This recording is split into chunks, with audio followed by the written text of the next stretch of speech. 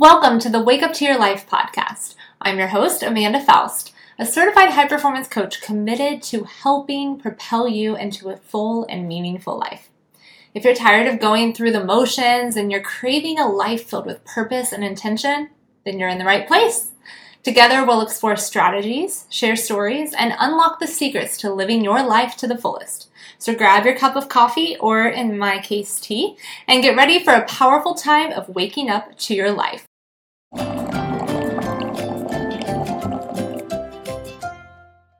Welcome back to the Wake Up to Your Life podcast. In this episode, we're going to talk about the importance of failure. That may come as a surprise to you, but failure is an important part of life. But most people view failure as a negative thing.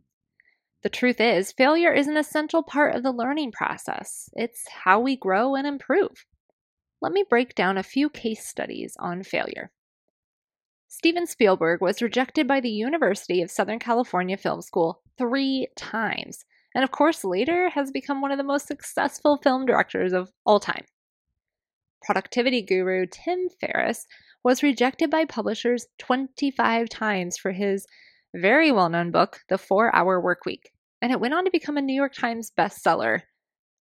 Colonel Sanders was rejected 1,009, I love how specific that is, 1,009 times when trying to sell his fried chicken recipe.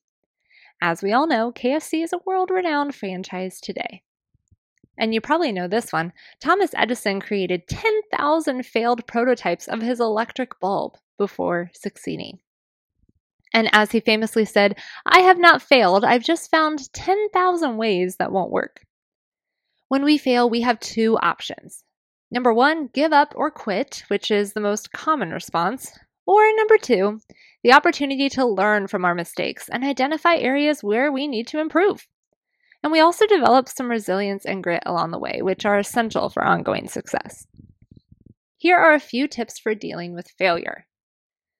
Number 1, don't take it personally. Failure is a normal part of life. It doesn't mean that you're not good enough.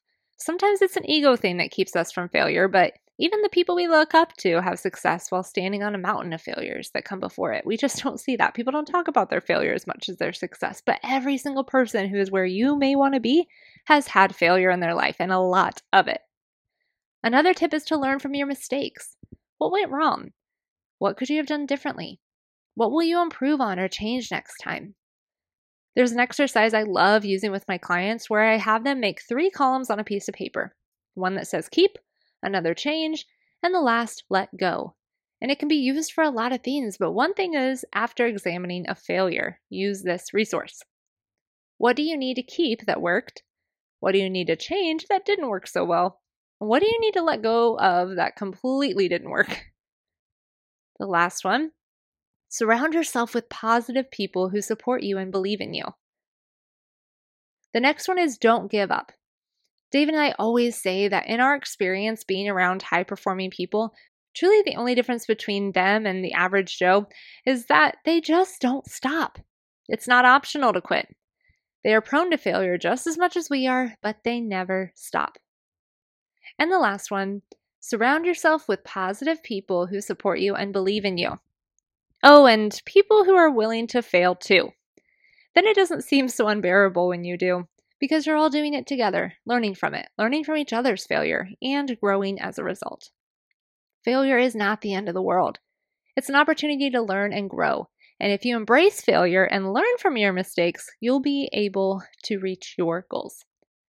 Remember, each new day is a chance to wake up to your life.